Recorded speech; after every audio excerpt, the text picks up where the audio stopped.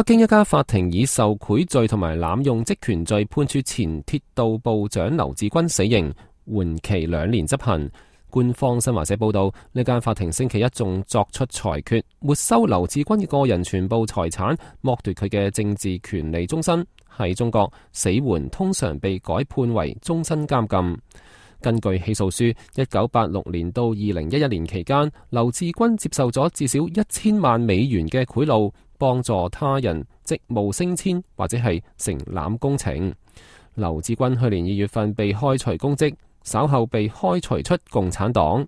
起訴書仲話，劉志軍對公共財產同埋國家與人民利益嘅巨大損失負有責任。